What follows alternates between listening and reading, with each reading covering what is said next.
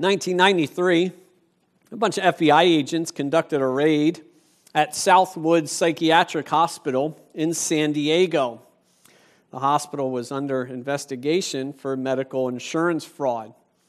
After several hours of reviewing medical records, the agents had gotten hungry. They worked up an appetite, so the agent in charge of the investigation decided to order some pizza, right? It's pretty natural.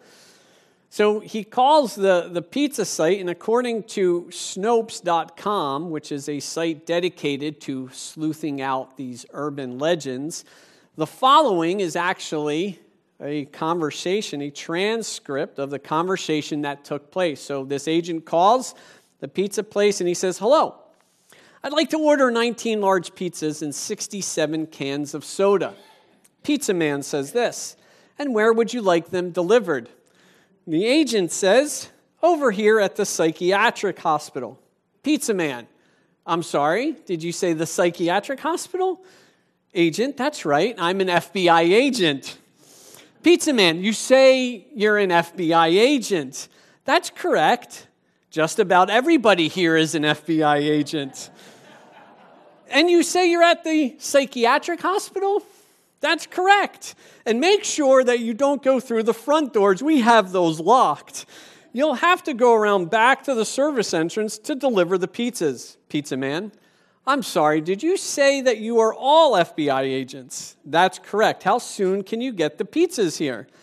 Pizza man, "And everyone in the hospital, again, is a FBI agent?" "That's right. We've been here all day and we are starving."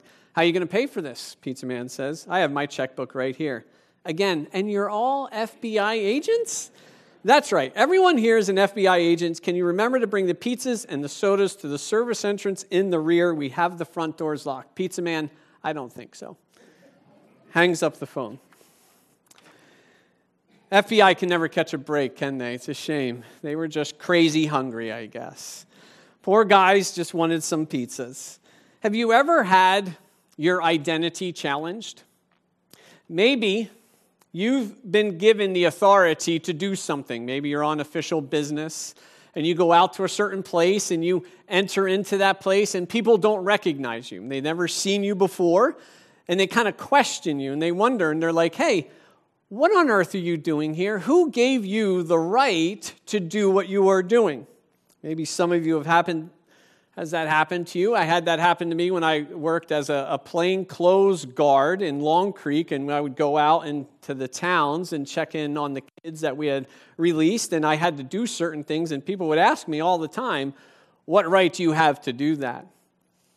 Well, can you imagine if it was kind of switched, and then you were in charge at a place, or you thought you were in charge of a place, and someone walks into that place and then begins barking out orders, begins changing things up? What if right now someone came in off the street and began to move things around? Maybe they didn't like the way the decor committee has decorated this place, so they begin to take things and then they begin to challenge what we are doing as a church. What do you think would happen besides Mark Williams and the rest of the security crew tackling them to the ground? But let's say we didn't have a security crew. Would we take issue with that? What would we say to them? We'd say, "Hey, who gives you the right to do this? Let me see some credentials." We pick up here in John in a very similar situation in John chapter 2. Beginning at verse 13, Jesus walks into Israel's house, or what they thought was their house, where they thought they were in charge. And Jesus does some very necessary spring cleaning.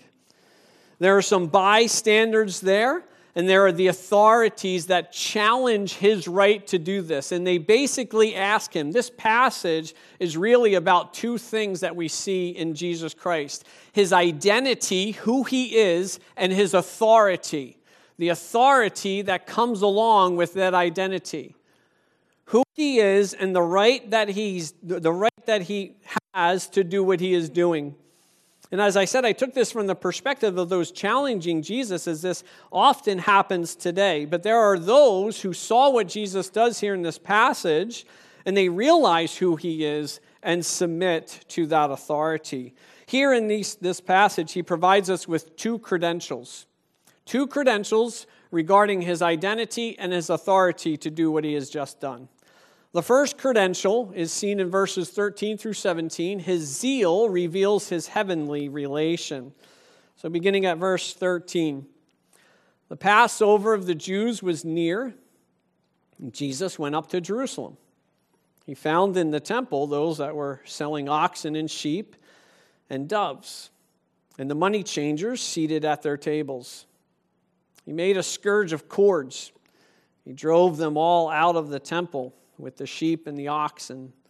And he poured out the coins of the money changers and overturned their tables. And to those that were selling doves, he said, "Take these things away. Stop making my Father's house a place of business." His disciples remembered that it was written, "Zeal for your house will consume me." It's so nice to just be able to take a sip of water without taking a contraption off of my face. On October 29th, 2012, Hurricane Sandy, unofficially known as Superstorm Sandy, slammed into the coast of northeastern United States. Category 2 storm became the largest Atlantic hurricane on record as measured by diameter, with winds spanning 1,100 miles.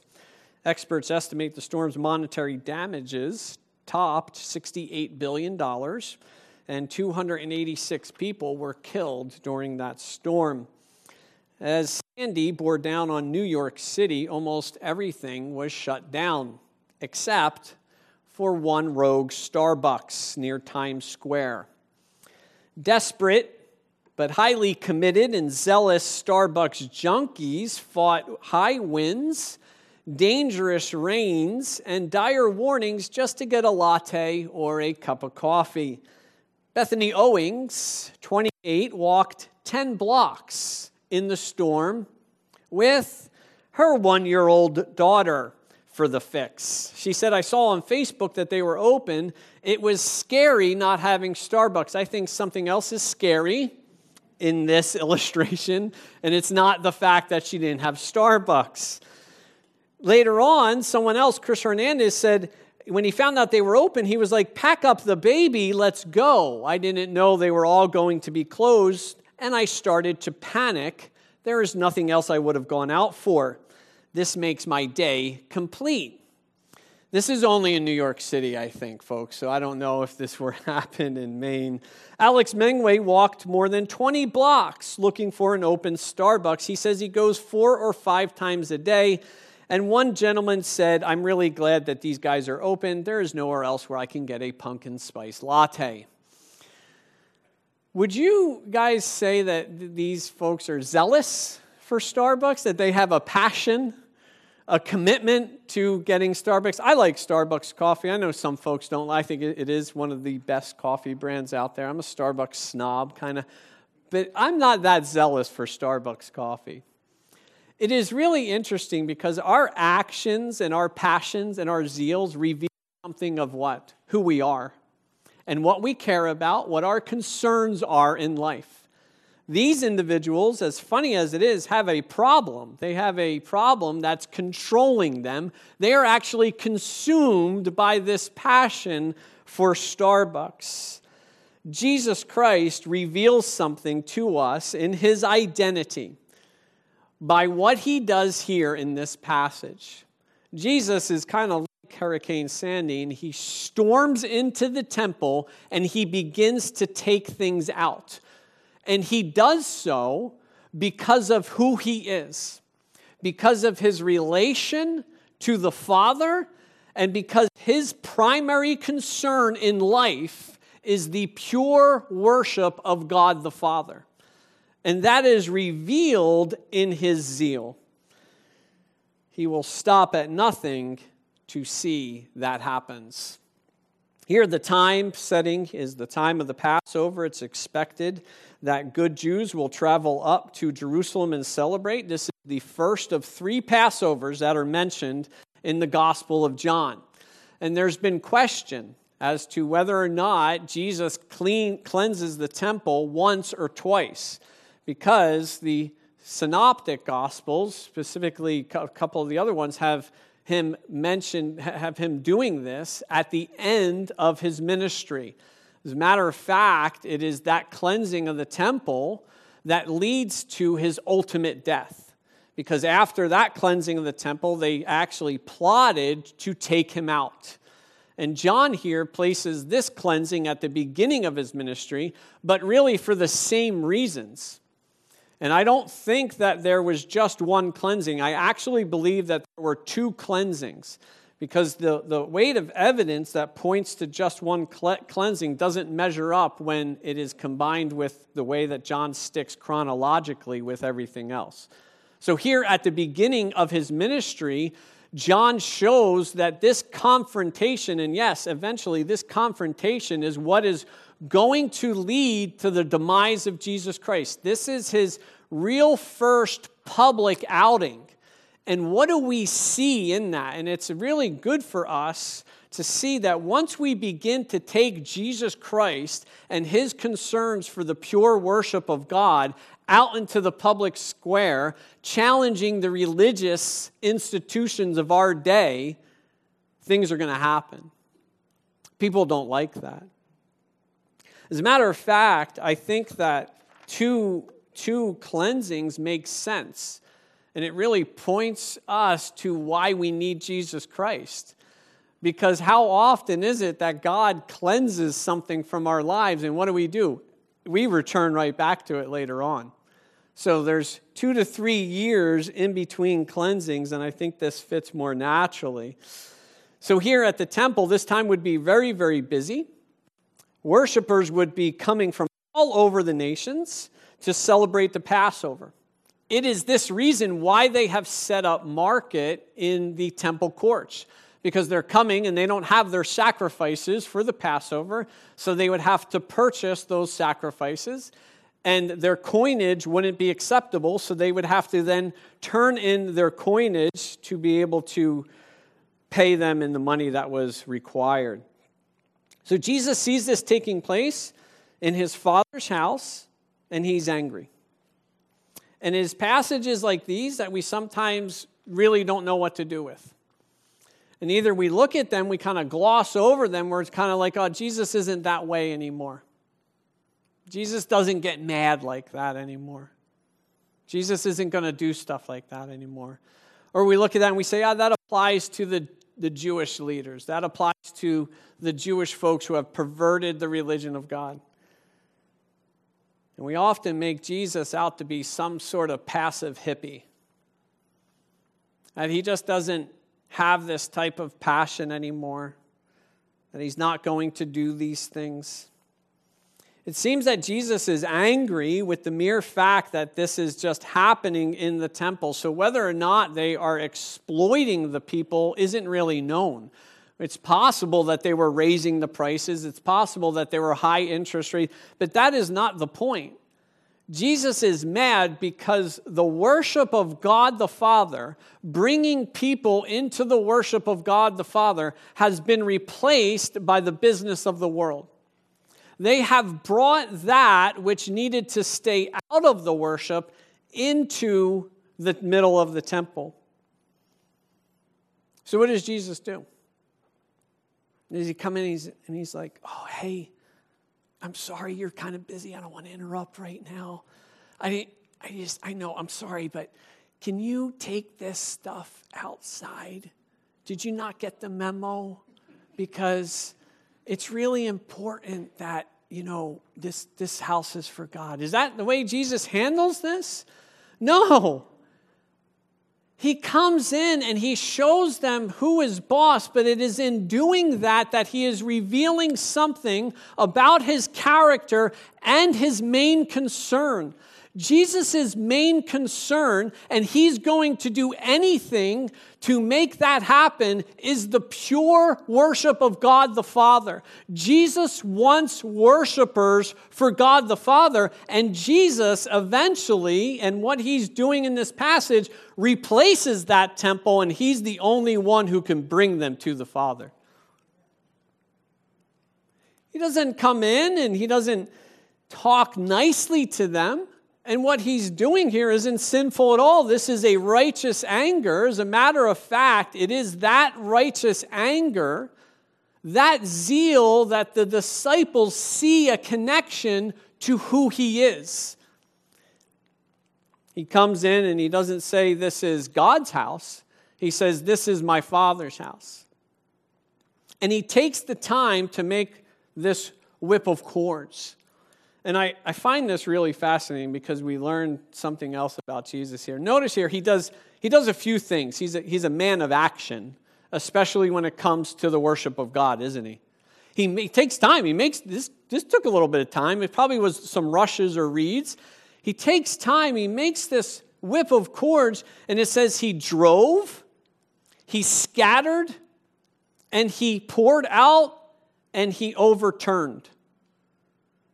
But then notice what he does to the doves.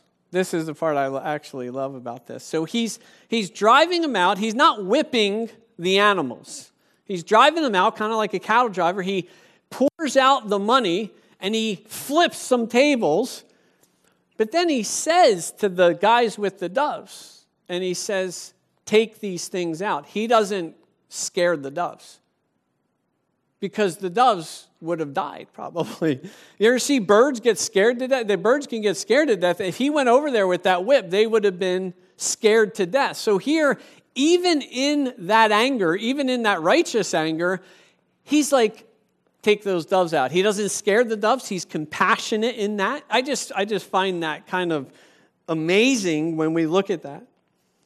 So this is most likely the court of the Gentiles, where everyone would gather to worship. And there's a couple things going on here. If all of those tables are present, if all of those people are present, then there's no room for people to do what? To worship God. And instead of the sound of praise and prayer, there's the bleating of sheep,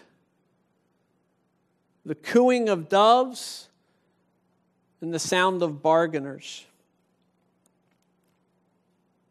Why? Why does Jesus do this?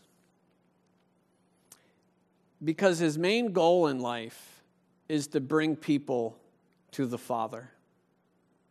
His main goal in life is the worship of the Father and the purity of that worship. And he is willing to go to great lengths to see that happen.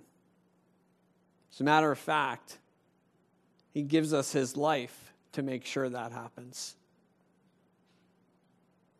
It's quite possible that there's an allusion to what Jesus will do at his second coming, written in Zechariah 14:21, and there shall be no longer a traitor in the house of the Lord, or a dealer in the house of the Lord of hosts on that day. But it is Psalm 69:9 that the disciples see something.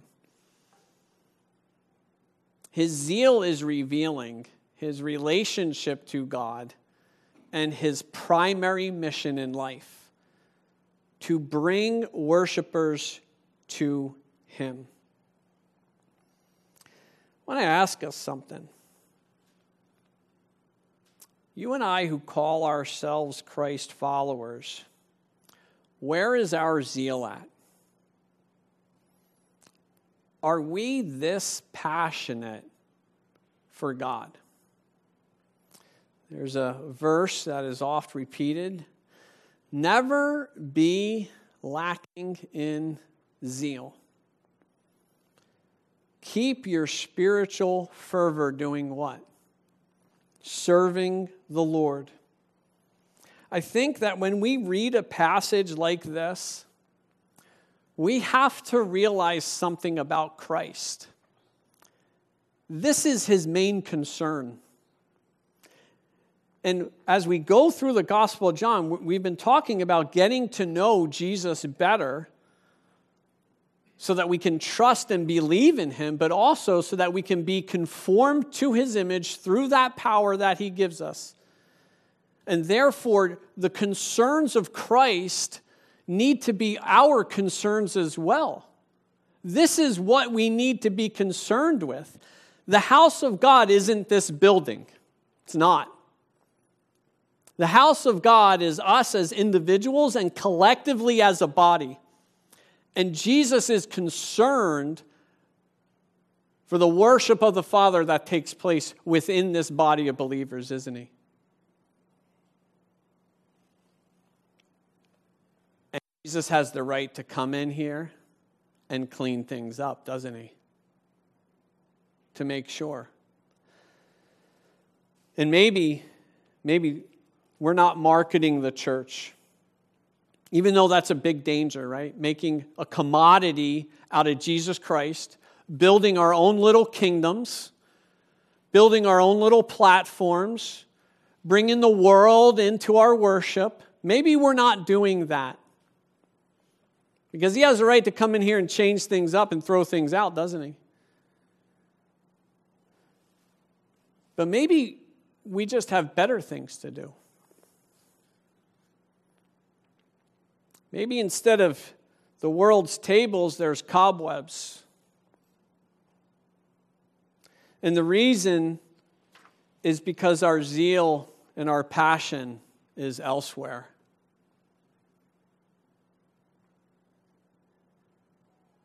Does a passion for God consume you? Does a passion for God consume this church? Maybe we'll walk 20 blocks in a hurricane for some Starbucks, but we can't be bothered to come out on a sunny day for a church event. This isn't to guilt us into anything, but when I went through this passage this past week, it made me think, do I care that people aren't worshiping God right now? Do I care that there are people out there who don't know the Father? Am I that concerned? Am I that zealous for the worship of God the Father? Am I sharing the concerns of Christ, who in this event leads to his destruction? It is this event and his confrontation and his replacement of that temple. This is Christ. And Christ cares about his church. What do we see him doing in Revelation? He's walking among the lampstands, isn't he? And he's saying, hey, you guys look really good here. Guess what? You need to fix this. Because if you don't, I'm going to take it away. You know why? Because I have every right to do it because I died for you. You belong to me. It's not my church. It's his church. This zeal ate him up. It consumed him. And it is this zeal that leads him to his death. Why? Because it is his primary mission in life. He was zealous for the Father's house because he and the Father are one. It was a revealing zeal, but not all saw it, and some actually challenged it. Brings us to our second point. His resurrection provides the ultimate confirmation. Verses 18 through 22. The Jews then said to him, "What sign do you show us as your authority for doing these things?" Jesus answered them and said, "Destroy this temple, and in 3 days I will raise it up." The Jews then said, "It took 46 years to build this temple. You'll raise it up in 3 days?" But he was speaking of the temple of his body. So when he was raised from the dead, His disciples remembered that he had said this, and they believed the scripture and the word which Jesus had spoken. And Jesus comes in. He takes control of the situation. It was his Father's house, and in his relationship to the Father, he was the Son, being faithful and purifying that house. And he is actually establishing the current worship of the Father is now going to take place through him. Ultimately, Jesus, and what he says here, he calls himself the temple. The temple is where God's presence is. The worship of God the Father is going to center on one person, that is the person of Jesus Christ. We come to God the Father through him, but the authorities that are there challenge this. They're like, hey, who do you think you are, basically, is what they're saying. Give me some sort of sign, and what they missed was the sign that he had just did. The disciples realized something. Whether they realized that after the resurrection or before is kind of unclear, but they saw in his zeal who he was. The authorities missed this, right? Because they're coming. Jesus is coming in, and he's changing things around. Notice they don't challenge what he did. Do you know why they didn't challenge what he did? Because they knew it was wrong. They knew that was wrong. They just challenged his authority to do what he did. They have a question for him. They want to see some identification. And Jesus doesn't disappoint them. This is a constant clash that people have with Jesus, isn't it? It's kind of a clash that we can still have in our own life. Hey, Jesus? What are you doing? Why are you doing this in my life right now, Jesus? Jesus, what gives you the right to do that? Jesus, can I see some ID, please? It's funny, a lady tells a story. She said, tired of struggling with my strong-willed 3-year-old son, Thomas, I looked him in the eye and asked the question. We know those times, right? You're going to look him in the eye and you're going to say something that's going to change. You're going to wow that. You're going to be like, you're never going to forget this moment in your life. You've wronged the wrong person. She said, I asked him a question I felt sure would bring him in the line. Thomas, look at me. Thomas, right here. Who's in charge here, right? How many people have said that, right? You said that? Hey, do you see how much bigger I am than you? Who's in charge here? So she says this. Not missing a beat, our Sunday school, born and bred toddler, 3 years old, replies, Jesus is. Isn't that right? That's a great answer. Who's in charge? Jesus? If a 3-year-old can get it, I hope that we could too. But sometimes, kind of like these guys,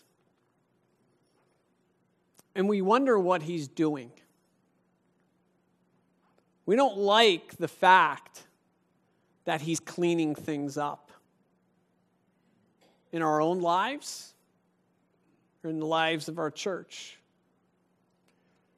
Maybe we invite Jesus into our house. Maybe we believe in Christ. And we're like, hey, Jesus, you come in, right? But can you just stand right there in the corner? No, Jesus, you can't touch that, Jesus. That's where that belongs. Jesus, I'm going to put you in the timeout, Jesus.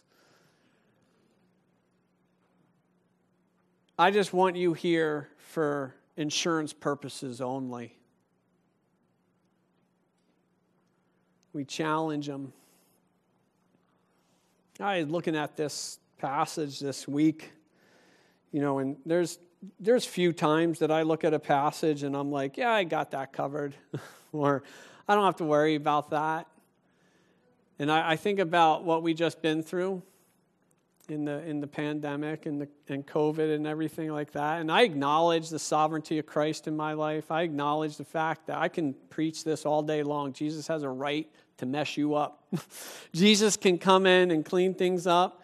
But when it happens, it's a different story, isn't it? Because all this happened, and I'm like, wait a second, Jesus, we're going to have a conversation because I didn't plan on this. We were going strong. We were having all these programs, doing all these things. And I'm like, Jesus, what are you doing? Why are you doing it? Remember his goal.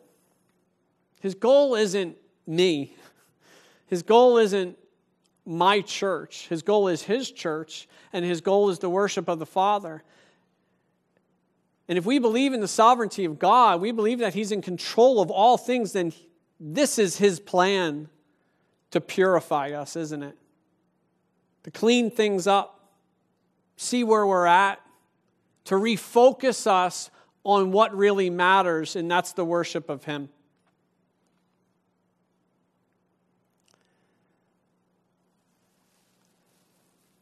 When he gets asked this question, he lays down his card, basically. He predicts his own resurrection. He says to them, and it's also kind of telling them the authority that he has. He says, look, you destroy this temple, and he's referring to himself, and who's going to raise it up again? I'm going to raise it up again. How many people have ever made predictions in life? You guys ever make predictions? Yeah, tried to make some. I take people fishing, and I'm like, hey, you're going to catch a bunch of fish, right? Patrick's been a victim of my prediction, haven't you, Patrick? No, Pat, you're going to have the time of your life, dude. You're not going to be able to, your arm's going to hurt so much. And then, does that prediction happen? Nope. Doesn't happen. Does Patrick trust me more or less after that point? Less, right? But didn't I make up for that this past week? Yeah, we made up for it. Patrick, we got pictures on Facebook. We took Patrick fishing. You ever make predictions like that? And the goal sometimes is to be like, hey, I'm going to tell you this is how it's going to happen, whatever it is. And people trust in you a little bit more. Oh, hey, you were right about that, right? Jesus makes a prediction here, and all of Jesus' predictions come true, don't they? I might have shared some of these before. Here's are some really bad predictions that were spoken of years ago. This is what one teacher said. It doesn't matter what he does, he'll never amount to anything. You know whose teacher that was? Albert Einstein's. How about this one? I shared this one before, I think. Law will be simplified over the next century. Lawyers will have diminished, and their fees will have been vastly curtailed. That was by a journalist in 1893. This one I really like. Before man reaches the moon, your mail will be delivered within hours from New York to Australia by guided missiles. We stand on the threshold of rocket mail. I don't think postal delivery has gotten faster. Sorry, it might have gotten a little slower. But rocket mail, maybe Amazon with their drones. But I want us to see here that Jesus' predictions are not like this. And it's interesting at the result of what happens. Remember, what is John's goal? That you may what? Believe that Jesus is the Son of God, the Messiah, that by believing in his name you will have eternal life. Those that confront him aren't those who are going to believe. It is those who are watching him do this and say this. 2 times, his disciples have a response. They remember and they believe. They remember what was written in the scripture about his zeal. They remember the scriptures that are spoken about the resurrection. And they remember that Jesus actually makes this prediction. Jesus says this.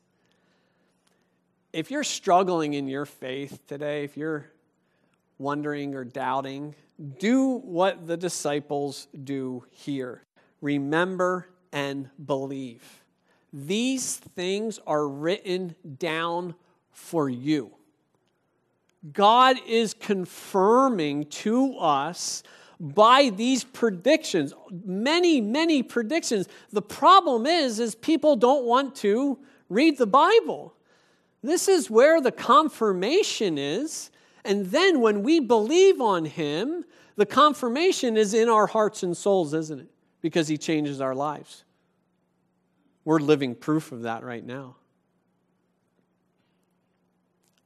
What Jesus says here, he says for his disciples.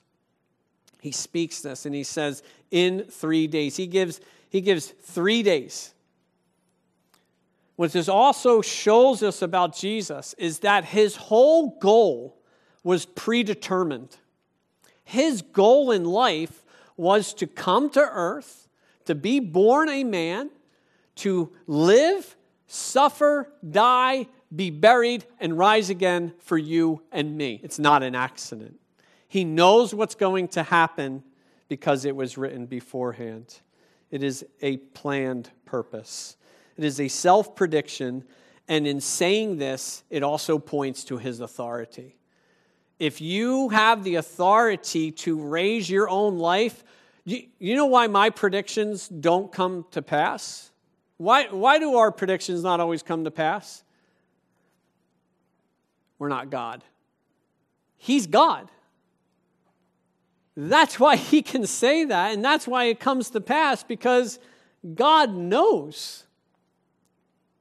And it also points to his power and his authority. Indirectly, when Jesus calls himself the temple is where God's presence is. And Jesus replaces the temple in this story, and he's replacing the worship of God from the temple to himself. People will now worship God through Jesus Christ. All that he says comes to pass because he is who he says he is. There are passages in Scripture that point to the resurrection of Jesus Christ. They're not specifically mentioned here, but there's allusions in Genesis. There's specific passages in the book of Psalms. There's allusions in Job, and there's allusions in Jonah. And Jesus is later going to say to those individuals, the only sign that you are going to be given is the sign of Jonah. 3 days, rise again. All of those things to who Jesus is. It's pretty interesting because when it comes to resurrections, many people, even out there today, there's stories in Africa that people are raising the dead right now. They're coming to people, and actually those people weren't dead to begin with. They're alive. And they're doing that in order to manipulate people into doing what? Trusting them and giving them money. And they prey on their hopelessness. Jesus' resurrection gives hope to those that are hopeless. It's not a stunt. It points to the fact that he is God's Son and that he came to secure those worshipers for the Father. The outcome of what he says, or the realization, as one commentator states it, Jesus is in complete and utter control. And Jesus has the authority to do what he wants. Jesus says this later on in John 10:18 regarding his life. Nobody takes it from me. I lay it down on my own accord. I have authority to lay it down, and I have the authority to take it up again. I think this passage offers us also a word of caution. The people were demanding of Jesus quite often. Do a sign, Jesus. Jesus, show me who you are. Even on the cross, when he's hanging on the cross. Hey, if you are who you say you are, come down, Jesus. You're nobody. As if Jesus Christ needs our approval.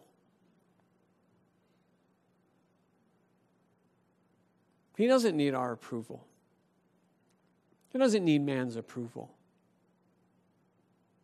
He doesn't need to do parlor tricks for you and me. It is the ultimate confirmation of his identity, the ultimate confirmation of his power, and the ultimate confirmation of his authority. He has authority over life and death, and he has authority over you and me. I think many times people challenge God because they don't want to submit to who he is. They make him do tricks, make him show himself. Why? Because they're just delaying submitting to his authority over their life. And we might do the same thing. Make him prove himself all over again. What we need to do is stop challenging him and start trusting in him. Trusting in him, submitting in him, doing what the disciples did. His answer to this challenge has been given. It's the final word. God doesn't need to give us any more signs. He gave us His Son. His Son suffered, died, was buried, and He rose again, just like He said He was going to do. Why? For you and me. So that you and I can worship the Father, so that you and I can worship the Father for all eternity. Nothing else needs to be done. Clears the way for us. A number of years ago, there's a guy playing a friendly men's game of softball. I don't think there's ever a friendly men's game of softball, is there? The umpire made a call that really incensed the coach. He said, "My coach didn't agree with the ump's interpretation of a specific league rule. The game stopped, and there you go, right? The guy runs out, and a heated discussion starts kicking dirt on his shoe. Finally, the ump sighed as he pulled the rule book from his back pocket and proceeded to read page 27, paragraph 3b, section 1. He concludes and he says, as you can clearly see, I have the right to make this call. Unconvinced, my coach said, but you're not interpreting that rule correctly. To which the umpire replied, I think I should know. I'm the guy who wrote this book. After an awkward silence, the coach walked back to the bench, shaking his head and pointing to the ref as he told us, get a hold of that guy. He wrote the book. Jesus' divine credentials give him unquestionable authority. Jesus is the book. The worship of the Father happens through Jesus alone, and Jesus has the right to purify that worship. We can challenge that all day long, folks. But there is coming a time when we're not going to be able to anymore. Philippians 2:9 through 11 says this, for this reason also God highly exalted who? Jesus. And bestowed on him the name which is above some names, all names, so that at the name of Jesus, every knee will bow of those who are in heaven, those who are in the earth, and those who are under the earth, and every tongue will confess that who is Lord? Jesus is Lord, to the glory of God the Father. This is another prediction that I'm pretty sure is going to happen. We can challenge him all our lives, but there's coming a time when that will end. He's going to return, and he will appear on the scene just like he did at that temple, but this time he's going to purify not just the temple, the entire world. And all of those that challenge Jesus, I'm going to tell you right now, you are going to lose.